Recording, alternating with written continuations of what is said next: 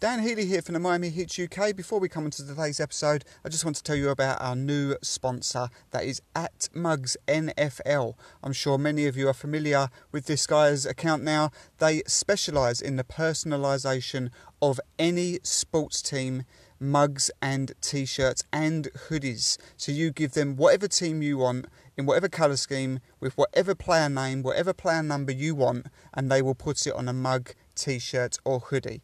Don't be put off by their Twitter handle, which is at Mugs NFL, because it's not just the NFL. They do any sports, any American sport, any English sport, whatever you want, they will put it on a mug, t-shirt or hoodie. So go and check them out. Secondly, we are now part of the Overtime Heroics network. Please check out overtimeheroics.net for more great American sports content. Enjoy the episode. You're listening to Heating Up the UK, a Miami Heat UK-based podcast. Here's your host, Dan Healy, also known as at the Miami Heat UK. Enjoy the show.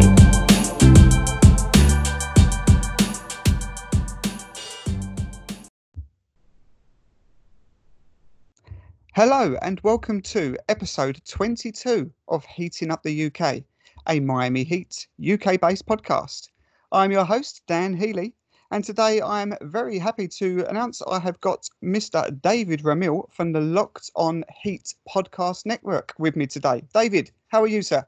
I am doing very well, Dan. Thank you so much for having me on the podcast. Looking forward to talking with you. Not at all. No, thank you so much to you. Before we get started, how are you? How's things over your side of the pond? The last time I did a episode, which was a couple of weeks ago now, things were obviously very fractured, very tempered. It was not long after the tragic events had taken place with George Floyd. So have things, obviously the movement is still obviously in full swing, which is brilliant worldwide. How are things actually in the States right now? Have things calmed down a little bit in terms of, you know, the looting, rioting, etc.? Is it still a very sort of angry, fractured place right now? I think it's more of the latter, unfortunately. I think the reports of looting were probably pretty wildly exaggerated when they were first reported. And then since then, it's kind of died down significantly, at least from what we've heard. Unfortunately, the events of police brutality and racial injustice haven't ended. And so that's pretty apparent, still taking place pretty widely. And I don't know that there's going to be a resolution to that anytime soon. And you know, things are kind of building up here. Actually, as we're recording this, we're celebrating Juneteenth here as a national holiday. It's not quite a national holiday, although it seems like things are gearing up more towards that end. And hopefully there will be some national proclamation that this is going to be a lasting holiday. But at the same time, at least I think there's more widespread recognition and awareness. And at the very least, I think people are starting to become a little bit more aware of the nature of what's happening and how we can make changes that are positive for everyone. Yeah, absolutely. Yeah. See, this is the main thing. I mean, I don't think that anybody's silly enough to think that they wasn't aware of what was happening beforehand, and I don't think anybody's also silly enough to be like naive to think that this is all going to stop. But one thing I think is clear is that this is the most powerful movement we've probably ever seen, and that's why there's a lot of work to do. But at least now we're all actively talking about it and actively getting a way round to trying to sort out these terrible injustices, as you said. So it brings us on to the main subject now, which is obviously the NBA has announced its return to play plan. And of course, the main news over the last 5 to 7 days has been the players' union call that maybe this isn't the best time to be bringing back the NBA or sport in general when there are so many more serious matters going on, and the focus could be shifted away from that and the good progress that maybe it could be making. Now, there's a couple of things I want your take on before we get onto the main thing with it. One thing that's caused a lot of stir maybe is not so much the message, but the messenger, and that is obviously with Kyrie Irving of the Players Union taking this stance and heading this call, if you like. Now, there's been one or two situations, mainly one thing that caused quite a stir again. There was Adrian Wojnarowski from ESPN. He was in one of his tweets that labelled Kyrie the disruptor in this. Now, do you think you know, we know what Kyrie's like. You know, he's this flaky character, and he's got his own beliefs that you know, we all know about now. Is this is this fair to be creating a label like that for somebody, for just because maybe some of his past you know, beliefs and things to what's actually a very serious message? And, you know, for example, if this was being headed by, say, like somebody called, like, for example, like Chris Paul, would we be having this conversation with the messenger rather than a message? What do you feel on this stance with Kyrie, and do you think this has been maybe unfairly criticized because of it? Yeah, I actually do. I believe Woj is being antithetical to the tenets of reporting, which are supposed to be unbiased. And he's clearly steering the conversation in one way. And I know a lot of this is based on, one, he wants to ingratiate himself for the continued access that he gets, the unparalleled access that he gets, as far as being able to stay connected with teams and front offices, all of whom are gearing for this plan to you know, take place as quickly as possible. And I think that's a big part of it. Is the more we hear about what kind of media access will be available in this bubble environment, the more it becomes apparent that it will be limited to just ESPN reporters that are completely plugged in, being that ESPN is a property of Disney World Corporation. And so, I mean, it's all tied together there, that ESPN is a Disney corporation who is going to be housing the NBA. And so there's a lot of that going on there. And I think, you know, part of it is probably also Kyrie's reputation. He's probably not the most forthcoming with reporters. He's somewhat troublesome as far as his opinion and things of that sort. I know it depends on which reporter you ask. Yeah. But to me, I've never had a problem with him personally. I mean, I've talked to him before. He's fine. He can get a little unusual at times, but I think it does take away from the message when you start labeling him a disruptor. And I think even in that same day, you had Chris Haynes of Yahoo Sports calling his you know, what Kyrie was able to say on that phone call inspirational. And I think that kind of dichotomy really shows the clear agendas between a player, or a reporter rather, like Wojnarowski and Haynes, is that, you know, you're trying to attack Kyrie so that you can kind of take away from the effectiveness of what he's trying to say, so that you can ensure that the league moves forward with their plan, versus Haynes, I think, kind of just more accurately representing what players around the league probably think about Kyrie being able and being willing to take a stand. And I think that's a huge thing, is that he was able to kind of say, you know, I know he's not playing regardless, but at the same time, I think it takes a certain amount of courage for him to be able to stand up and say, I feel like this might be, you know, in not the right way of going about things. I think it takes away from the movement. And we've kind of seen Avery Bradley of the Los Angeles Lakers doing that, Dwight Howard as well. So a number of other players have kind of stepped up in this regard, but yet somehow Kyrie is the only one that gets labeled the quote unquote disruptor. I feel like that's kind of disingenuous as far as the reporting is concerned. Yeah, absolutely. I think that's very fair. And yeah, as I said, it's a shame because the main comments came out from Kyrie, and immediately it's very easy to then just go on this guy that's got this reputation and has these strange beliefs and so on. I mean, you know, when you look at it in the black and white things of it like that, you know, Kyrie, I don't, anybody can have their beliefs. You know, people can believe that the earth is flat. People can believe that there's, you know, in fairies and dragons and whatever they want to believe in. That's absolutely up to them. But when you actually look at the message that he was portraying, I think that was something that that took too much focus away from the message that he was saying, which we'll come on to now.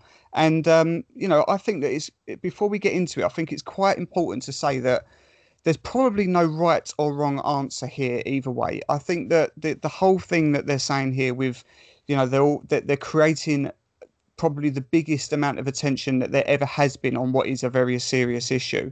And we've already seen a lot of NBA players do some incredible things and really use their influence to strike up this, you know, this debate that we need to have. And suddenly to be announcing that there's a plan to action, and you look at people like that we've just mentioned, and also, you know, Jaylen Brown from the Celtics, who has done brilliantly with his awareness, to suddenly now say, right, okay, we're going back to playing basketball. Could you look at this as that they're right? You know, this is probably the wrong times. This is much bigger at the moment than basketball. Or are you one of these that think, well, that on the other flip scale of that, this is a good time to continue to push the agenda with every single day, We can be, we can have our campaigns. We can do what we need to do. We can have our shirts. We can have our, sneakers with messages on. We've just over here in the UK, we've just started back. Just literally the last 2 days, we've started back the English Premier League. And at the beginning of every game, first few seconds, everyone drops to the knee. They to support the campaign. Everyone's got Black Lives Matters on the back of their shirts. It's coming up on the scoreline and so on. It's constantly reminding us that we have got to keep banging the drum. Do you think that, as I said, there is no right or wrong answer here? And I don't want to put you on the spot, but what's your thoughts on this? Where do you think that is the best way to go before we go any further with it? Personally, I do think that it is serving more as a distraction rather than to continue to promote the movement. I feel like, as great as these symbols are, and like you said, that there is no wrong way to really go about, as long as you're spreading a positive message. At the same time, I feel like it does take away from the effectiveness of this. What we're seeing here is that more often than not, that kind of loud, disruptive protesting is what leads to greater change, and at the very least, more awareness about issues. I mean, if we had just started wearing T-shirts a month ago after the death of George Floyd, nobody would be here.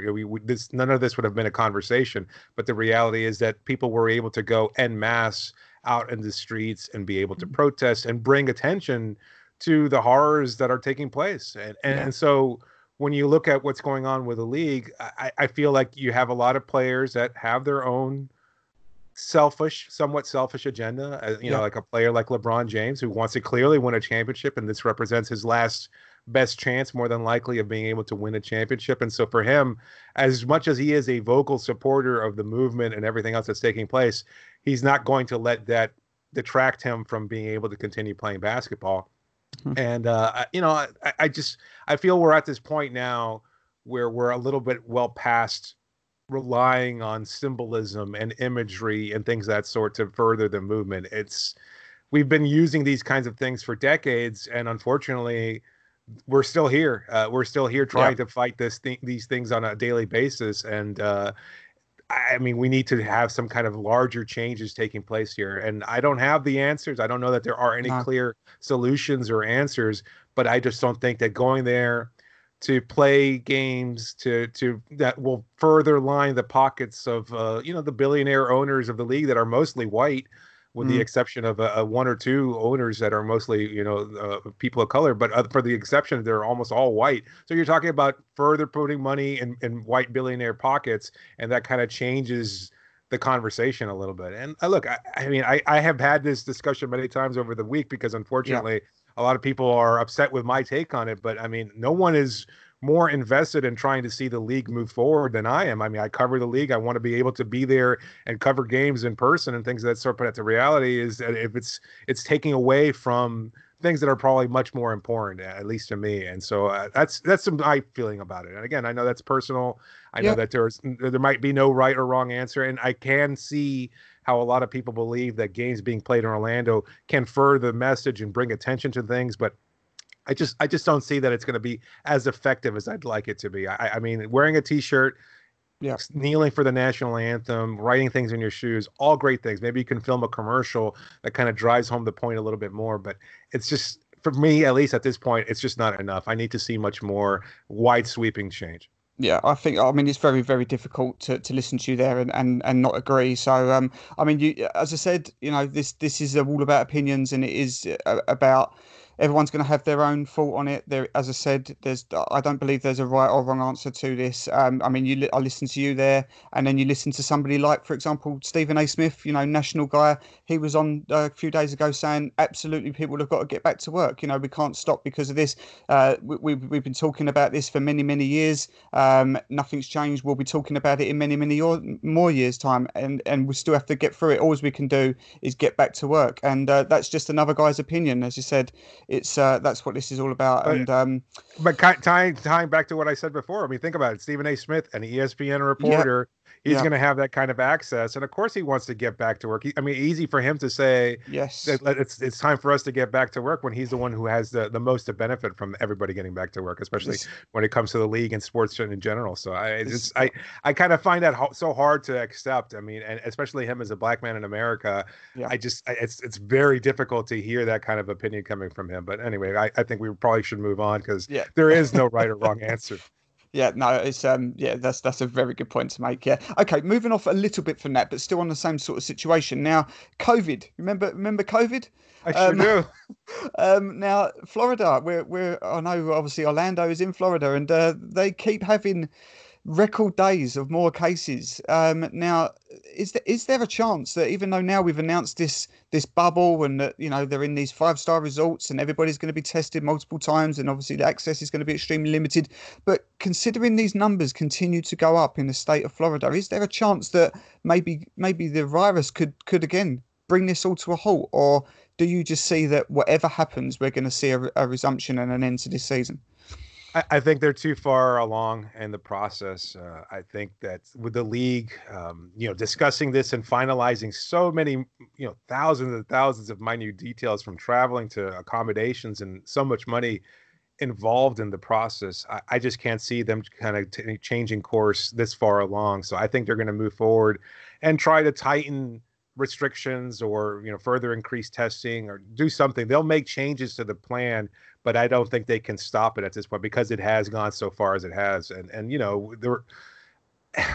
Florida is a huge area, and you can't just say the widespread testing. A lot of it is in South Florida, unfortunately, where I happen to live. I live in the Miami area, and so you see a lot of the positive tests coming from this area. It's also, I think, because we're seeing more testing being done, and so you hear about more, higher positive testing now or positive results because there are more tests being taken, and so that's a little reason why it's not. I don't think the percentage of people that have tested positively is increased somewhat, but I think that's again because there have been more tests being taken over the last week or two, especially now that the restrictions had changed statewide. And that's part of the problem is that, I think we're going to have to see some restrictions being enacted again because, a couple of weeks ago, they opened up parks and bars and restaurants and things of the sort. They're opening up movie theaters. And I mean, from my perspective, I can't think of sitting there for 2.5 hours in an enclosed environment next to people, without a mask on for that amount of time. I mean, I feel like that's a powder keg waiting to go off. So, yeah, as far as the league is concerned, I think they'll do more as far as security, ensuring that players don't leave the campus, and if they do wind up leaving the campus, they'll probably be quarantined for a certain amount of time to ensure that they don't infect anybody else, just to be precautious and things of that sort. So we'll see how it plays out, but that's my feeling is that the league is moving forward. The train has left the station and it's far too gone to try to pull it back. Yeah, and as we say, just the money involved, I suppose, always has to be something that they'll always have to look at and make sure there's a precedent for. Because and actually, speaking of money, I think just before I spoke to you, I saw Justice Winslow, obviously Miami Heat player. He's been voicing his concerns and frustrations about the fact that this is no longer about basketball; it's all about money.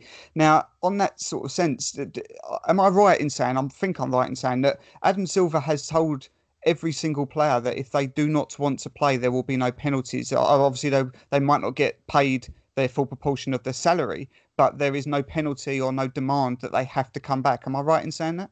That is correct. That is at least the latest that we've heard. I don't know if that's going to be subject to change at any point, but yes, it is voluntary for players to report to the bubble if they're one of the 22 teams that are involved. Even a player like Kyrie, who is not going to be playing, has already said that he'd be there on the sidelines cheering on teammates and things of that sort. So, I don't feel like justice is wrong, though. I think it's always been about money, and but at the same time, it's so difficult for players. I mean, when you think about, most players being in their mid-20s, they've been playing basketball for 15, 16 years since they were children, and this is all they know, and they're competitive. The season was cut short drastically in a way that nobody anticipated, and then they've been I've talked to players, unfortunately for them, they've been without competitive basketball for months now. And so any opportunity to get back to such an integral part of their life must be something that they're all desperate to accomplish. And so it's kind of difficult to say, well, you don't have to be here, you don't have to come and do this thing, but at the Yeah. same time, it's what defines them in so many cases, and so of course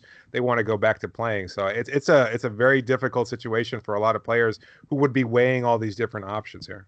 Yeah, yeah, yes. Very, very strange times. Obviously, we're still some 6, 7 weeks away from a resumption, and that's a lot of time yet. There's a lot of things that have happened over the last 6, 7 weeks, so that's something that they've got maybe going for it, is that things can settle down and that the plan will continue to become a little bit more clearer.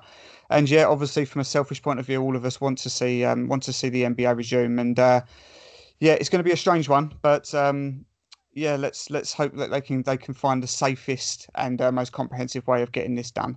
Okay, great. Let's move on to the next segment. Now, let's talk about Miami. Now, I want to talk about, obviously, that we've had a long layoff. Maybe I want to see what your thoughts are on things that perhaps could be in favour here for Miami going forward, and maybe one or two things that maybe could perhaps play against them. Before I give you maybe one or two of my takes, let's start with the positives. What could we maybe be looking at here that could see Miami as a dark horse here that could go for them because of this extended layoff? Well, I mean, at the very least, they're getting back to full health. They were missing Myers Leonard and Tyler Hero before the hiatus took place, and those players will be back to full strength. For Myers, he'll be back in the starting lineup. Tyler's going to be contributing off the bench and providing some key scoring that was sorely missing. There were moments there, as you started to see right before the hiatus, where Miami was letting big leads slip away and they weren't able to come back in the fourth quarter. Those were key situations in which Tyler had been a huge part of and key wins over the course of the season. So to have him back, I think is going to be pretty significant. And I think they're going to be key contributions. They're going to be as healthy as they've been all season long. At the same time, they've also got the players they acquired from trade. So Andre Iguodala, Jay Crowder, and Solomon Hill will all be there. So, the team has not been healthy all season long because either, Justice Winslow was out for most of the year, or they had James Johnson and Dion Waiters suspended. So now this is finally the full version of this team. And I'm sure they'll probably risk some injury in between now and when the games actually start to be played and start to matter. But at the very least, you can go to Orlando, as like I said, as healthy as you've been all season. So I think that's a huge factor in Miami's favor. And I also think that Miami is probably one of the few teams in the league that's been most united, at least publicly, and from what we've heard, even somewhat internally, as far as their goal of going to Orlando, wanting to play there, and not having any significant issues about that. The goal all season long has been to be a championship contender. And when a lot of people did not see this team as a legitimate contender, at least they saw themselves internally, which is why they didn't have any patience for guys like Dion or JJ, and so or Justice for that matter.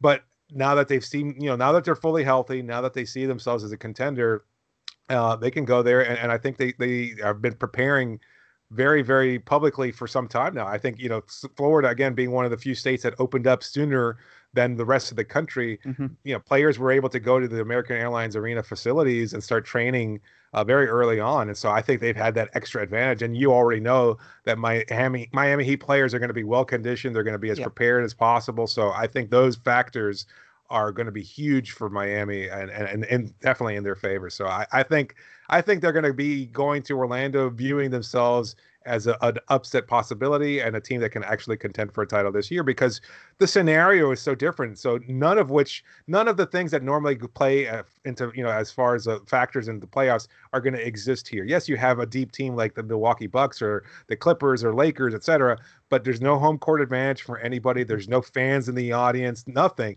All that, changes the dynamic of these games so incredibly. Nobody knows what to expect. But so everybody kind of starts off at the same level. And for Miami, with their talent, their depth, and their well-trained and well-coached team, I think they have huge advantages there.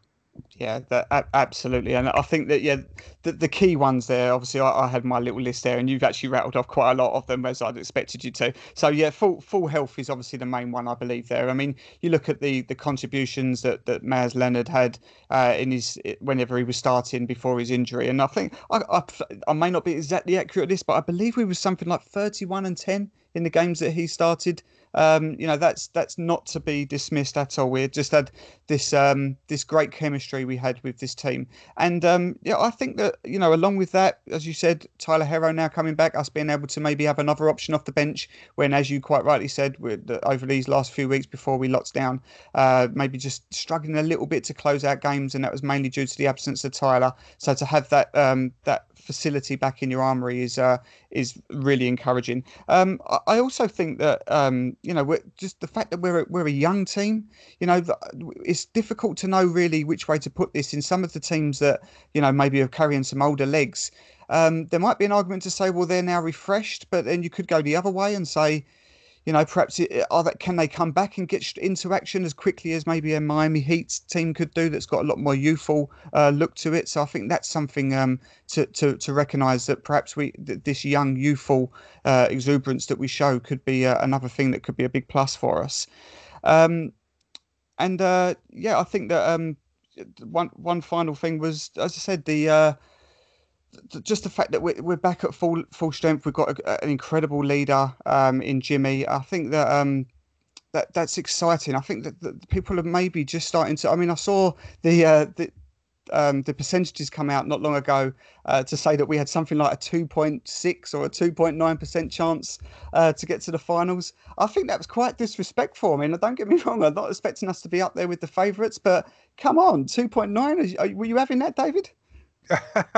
I mean, I understand why the math is geared the way it is. It's going to be a long journey or difficult journey for any team, really. But it did seem maybe a little disrespectful there, just because I guess I think a lot of people just have discounted what this team has been able to accomplish all year. Yeah. Like the Jimmy situation could have proved to be, very disastrous for Miami because, obviously his chemistry wasn't great in Philadelphia, and it certainly was much worse than that in Minnesota too. And so I think a lot of people assumed that they would just be able to go, that Jimmy was going to join his team and things would fall apart. Instead, the exact inverse happened. So my question is more to your point, though, as much as youth might be a positive factor, I think it'd also be a negative one there, because that was one of my big concerns was how Duncan Robinson, who's going to be such a huge factor for Miami's offense, and Kendrick Nunn, how they're going to handle the pressure of being in a playoff type scenario. And I'm not sure that they're going to necessarily respond as well. Tyler, I think he's different. He's cut from a different cloth. He's more a guy he just is willing to take those shots, and he doesn't seem to care about the intensity of the moment. And that's also why I feel like a guy like Andre Iguodala was such a huge acquisition for Miami. As much as you don't want to give up the talent of a Justice Winslow, getting a guy like Iguodala who's been there, who knows what it takes to get to the finals and win, and then again be a huge factor in the finals is such a great thing for Miami to have, because he brings that championship experience that was so lacking. I mean, you have Udonis Haslem on the floor, you have him, in the locker room, and obviously he has that experience as well. But it's a little different with a player who's a little bit more contemporary like Iguodala, and then is still going to be a regular part of the rotation. Yeah, I did also. I mean, when I said about obviously being a youthful team, that's mainly due to just the return of this team and how they could just literally swing back into action because of their youthful exuberance. But I did also totally agree with you. I had that on my perhaps my negative list, is the fact that we just don't know about probably 3-4 of these new players. They just got no playoff experience at all, and it was how they was going to handle that. So yeah, I totally put that on point. I think that the only other thing that maybe could go in our favour is I don't see many teams with the actual depth that the Heat have. I mean, now that we've added players like Iguodala, Jay Crowder, etc. into this team, I mean, you could look at a second string outfit here where you've got, some solid. I mean, you could even be looking at players like Kelly Olynyk, for example, as like a 10th or 11th man in this team, which is huge. These are great, very savvy, good quality, all-round good NBA players, and that goes really deep. And there's not many teams that can boast that in this final scenario here. So I think that could be a plus. Would you agree with that?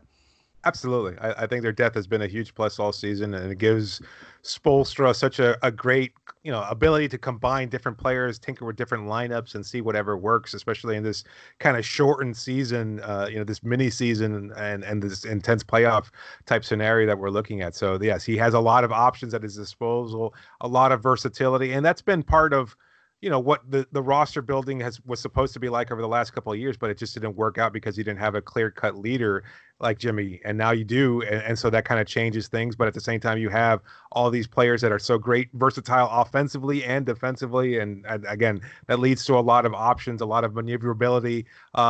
Just you can just do so much. That versatility is going to be such a key factor in the playoffs, and for them to be healthy again is incredible for Miami. I think they should definitely be considered one of the top 2, maybe 3 teams in the Eastern Conference, although you can't discount Toronto or Boston, because I think they have some depth there as well. If they're able to get their players back fully healthy, Toronto in particular, I think they could be a pretty dangerous group. And of course, Milwaukee, as long as you have an MVP like Giannis, I mean, that's that's a pretty dangerous team. Although Miami has the kind of defensive, they have the defensive bodies that can make things difficult for him, which is part of why I like Miami's chances against Milwaukee. Is you have Bam, you have Iguodala, you have Crowder, you have Jimmy, you have these 4 different versatile defenders that can create that wall to limit what Giannis can do, and so they can keep him away from the rim. They can keep him from getting too comfortable, and I think they can really make some noise here. It should be very, very interesting. I'm curious to see how it plays out. Yeah, definitely. Yeah, well, Milwaukee haven't found an answer to Miami yet this season. We've definitely had their number so far. So, I totally agree with you. I think if that does become the series that perhaps it's expected to do, that's going to be a cracker, without a doubt. The only other thing before we move on to the final segment that I had down as perhaps a negative is, I don't know if I saw this as a negative or not, but I have down as the tough run-in that we've been given. We actually had one of the easier run-ins in the regular season to close out the regular season, and now we've been given quite a brutal shape. Would you say this? You could swing this though, maybe to say, well, it's almost like you're going straight into the playoffs with this sort of level of opposition, and that in the long run could maybe benefit the Heat. Yeah, I have to agree with you on that. I think it could be very beneficial to this team, and any opinion of mine would be kind of too far in advance, because I don't know how this team is going to look as soon as they come back. Because we can expect every team to be somewhat shaky. I think they're just, with such a long layoff and such a weird environment, it's going to be very difficult for them to kind of just jump back into place the way they were a few months ago. But at the same time, for Miami, that kind of helps sharpen the edge a little bit as they enter the playoffs. They can say, well, every game from here on out, the next 8 regular season games are virtually a playoff-like mentality. And so that kind of helps them focus now that they're healthy, now that they're a full team for the first time all season. That'll help, I think, kind of energize them and narrow their focus. And I think the factor here is also Erik Spoelstra. I think his experience guiding teams to the final, something that Mike Budenholzer in Milwaukee hasn't done, or Brad Stevens hasn't done. Between him and Nick Nurse, those are the only 2 coaches in the Eastern Conference with championship experience that can actually teach their teams how to prepare for this bubble and everything else that it involves. So I think it should be a huge advantage for Miami. Yeah, that's a really good point. Yeah, it's going to be it's going to be strange. It's going to be different. I think we're going to see some weird results. We're going to see some odd occurrences, but who knows? Yes, it's going to be exciting if we hopefully do get underway. Brilliant. Right, let's go on to the final segment here. Now, we all love our trade talk. We're just going to cover a couple of players that in the last week or two we've had a link to, shall we say. Now, it's no secret. There's no point covering it because there's no secret. We all know who we're after in the next couple of years. It's been heavily reported that we're going to try and keep a space open to make a bigger run as possible to land our wow in Giannis. But let's just have a look at some of the other players that have been mentioned in the last week or two. I'll fire just a couple of names. I just want to see if you think that this would maybe be a good acquisition, or whether you think this is a no-goer, and maybe if it's a realistic chance of being pulled off. So let's just rattle through a couple of them. So first name that came up a week or two ago, DeMarcus Cousins on a short-term deal.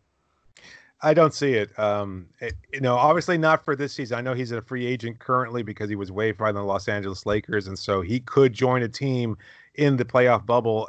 But I just don't think that Miami needs him right now.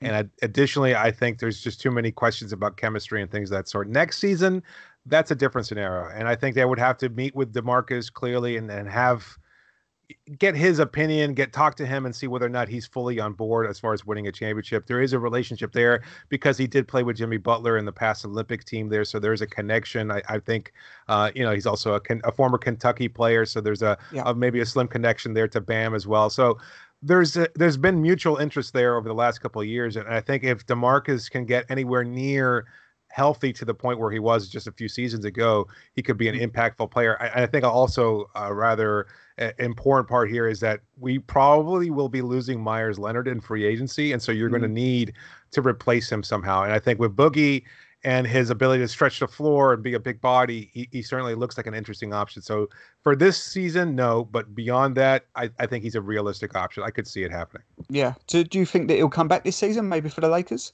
I know he's not there at the moment, but re-sign? No? No, I don't. I don't think he's healthy, and I don't think he's nearly as effective right now. So he's had time to recover, obviously, with the hiatus, but I don't think he's back yet. And I don't know why he would want to take that chance just to join a team here.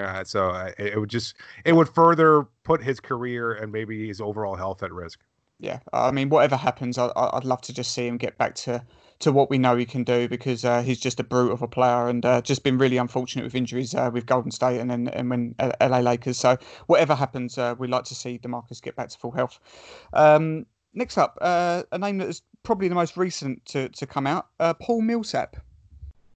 I love Millsap. I mean, I've talked to Paul a few times, and he is, to hear him talk about basketball and his approach, it's such a perfect fit for Miami, because he is one of those players that loves the work above all else. And that was one of the stories I wrote about him, was that his laser-like focus on just continuing to improve. He's one of those few guys that doesn't need the accolades, that doesn't care about the kind of individual recognition as far as his game is concerned. He is a steady rock of a player that just continues to be effective, and his defensive tenacity, his shooting ability, all the little steady things that he's been able to do over the course of his career makes him a great fit.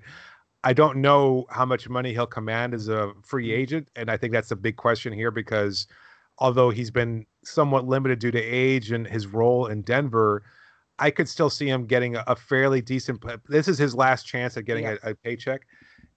Although he's made a lot of money over the course of his career, so maybe his priorities have changed. And if he sees Miami as a legitimate title contender and he's willing to take a short-term, maybe a one-year deal so that he doesn't hinder Miami's free agent chances in 2021 with Giannis, then I could see that being a one-year deal, maybe for like $5-6 million. But that would depend on Miami's own free agency situation, because they've got Goran Dragic, they've got Duncan Robinson in the future. They have so many different players that they have to look at, and Myers Leonard, as I said before. So for them to focus on Paul, I think he brings a lot to this team. You lose Myers in free agency probably, and then you kind of shift Bam back to the center position. You bring Paul Millsap in, and all of a sudden you have two guys that are versatile defenders that can stretch the floor a little bit. I don't know if I like the fit of Millsap and Adebayo as much as I like Adebayo and Leonard, because Leonard obviously stays out of the paint. He doesn't need to be in the restricted area in order to be effective. Whereas Millsap, I think he does a lot of his work, getting closer to the rim and things of that sort, not like Myers at all. So it should be interesting. I like the fit. As far as the probability is concerned, I think he's definitely on Miami's radar. Okay, yeah, no problem. But just before we come on to my last one, just you mentioned there about free agency. Now, do you see this being a situation where Goran and probably Derek Jones are the ones that are going to take priority at the four key free agency signings, which means probably Leonard and maybe Jay Crowder don't come back, or do you see it maybe going another way?